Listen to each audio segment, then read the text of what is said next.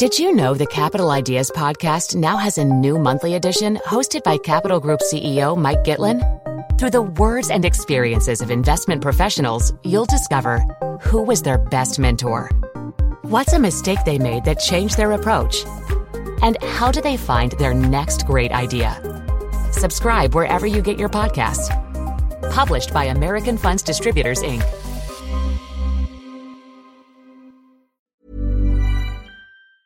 Hello and welcome to this edition of World Weekly from the Financial Times. I'm James Wilson. Today we're looking at Italy, where this week Matteo Salvini, leader of the ruling League, launched an alliance of populist parties from across the EU with the idea of forming a new group in the European Parliament after May's elections. Mr. Salvini was promoting this populist vision in the same week that his coalition government was forced to concede that Italy was also on course for sharply slower growth this year. That raises questions over plans for higher public spending. So there's lots to talk about Italy this week. Joining me on the line from Rome is Miles Johnson, the FT's Italy correspondent. And with me in the studio is Anne-Sylvaine Chassani, the FT's World News editor. Miles, let me start with you. Could you just explain for our listeners what Matteo Salvini was doing this week in Milan? So this week on Monday morning, Matteo Salvini gathered the press of Italy and lots of international journalists to Milan to launch what he had sort of billed as this very important sort of announcement about his plans for Europe. And effectively, it was the official launch of the League, his party's campaign for May's European election. But the significance of it, he said he was starting a new group. He was speaking alongside senior figures from Germany's Alternative for Deutschland, and also figures from the Danish People's Party and the Finns Party. And Salvini basically declared that this was a sort of seminal moment in the history of nationalist parties in Europe, and it was going to be the first chance for them to unite and form a coherent bloc ahead of that vote. So it was a lot of big, bold statements from Salvini at that event. Was this a coherent group of political parties that he invited from across Europe, or were there slight divisions in terms of their approach to what Mr. Salvini is trying to do? Well, that was the interesting thing, is that there was some debate in the days running up to the event over whether this announcement of this joint platform with those parties would constitute a success for Salvini or a failure, in the sense that notable absentees at the event were clearly Marine Le Pen, who was not there but had met Salvini the week before, and then other European populist figures, sort of Viktor Orban of Hungary. His party was not involved at all. The ruling party of Poland was not involved at all. And these were figures who Salvini had courted ahead of time. He had been to Hungary, he'd been to Poland.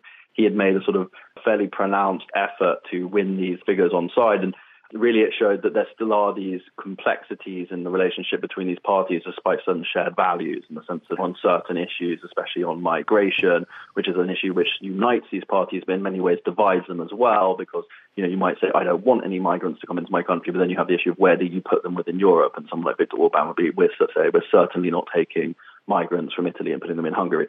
So it was a bit of a score draw in a way. That's interesting, Miles. Thank you. Anne-Sylvaine, you've just been in Brussels yourself. Do you get the sense that Mr. Salvini is going to succeed with his project on the European level, given what Miles has just told us about the disparities and differences in the various parties he's trying to get on board? Well, it's certainly an attempt that is closely watched in Brussels because, as you know, the expectation is that these European right-wing populists will make big gains in European elections. And we have a poll tracker showing that they would become the third or fourth largest force in parliament. That said, it's interesting because what Salvini is trying to do is, in many ways, the same thing that Emmanuel Macron is trying to do with the pro-European liberals. And both are trying to pit this EU elections as populists versus liberals. And they are not really succeeding so far. So Salvini is not starting from scratch. He's part of this group where you have already the National Front, now called the National Rally, Marine Le Pen. But his success will rely on his ability to break the old established political grouping in European Parliament, just as Macron. And so, for example, if you take the centre-right EPP, which has dominated EU politics for decades, you will need to lure Viktor Orban and indeed the Polish law and justice. And because they have divergent views on policies, especially, as Miles said, on migration, how to tackle migration, but also on Russia, what kind of attitude you want to have towards Russia, the Poles are definitely not pro-Russian. Salvini has cultivated ties with Vladimir Putin. So it is very tricky. And on Macron's side, he needs to break up this EPP as well and lure the liberals on his side. So they're not really succeeding, but they may after the EU elections, really. It's interesting that you put the sort of right-wing Italian deputy prime minister and the rather centrist liberal French president in the same camp in terms of what they're trying to achieve. But broadly speaking, these are both Europe's disruptors at the moment and both sort of earning political capital, as it were, by taking strong positions in terms of European affairs. How worried are the usual forces, the sort of moderates in Brussels, about what's going on and what the European elections could bring in May? They are worried. And in fact, I interviewed Manfred Weber, who is the lead candidate for the EPP, who is vying for the job of European Commission President. And as leader of the largest force in parliament at the moment, he's very worried to be disrupted because he wants to be president. So he needs to have the largest grouping in parliament to make it happen.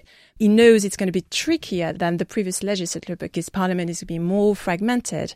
But I have to say, he's managed to keep the family together.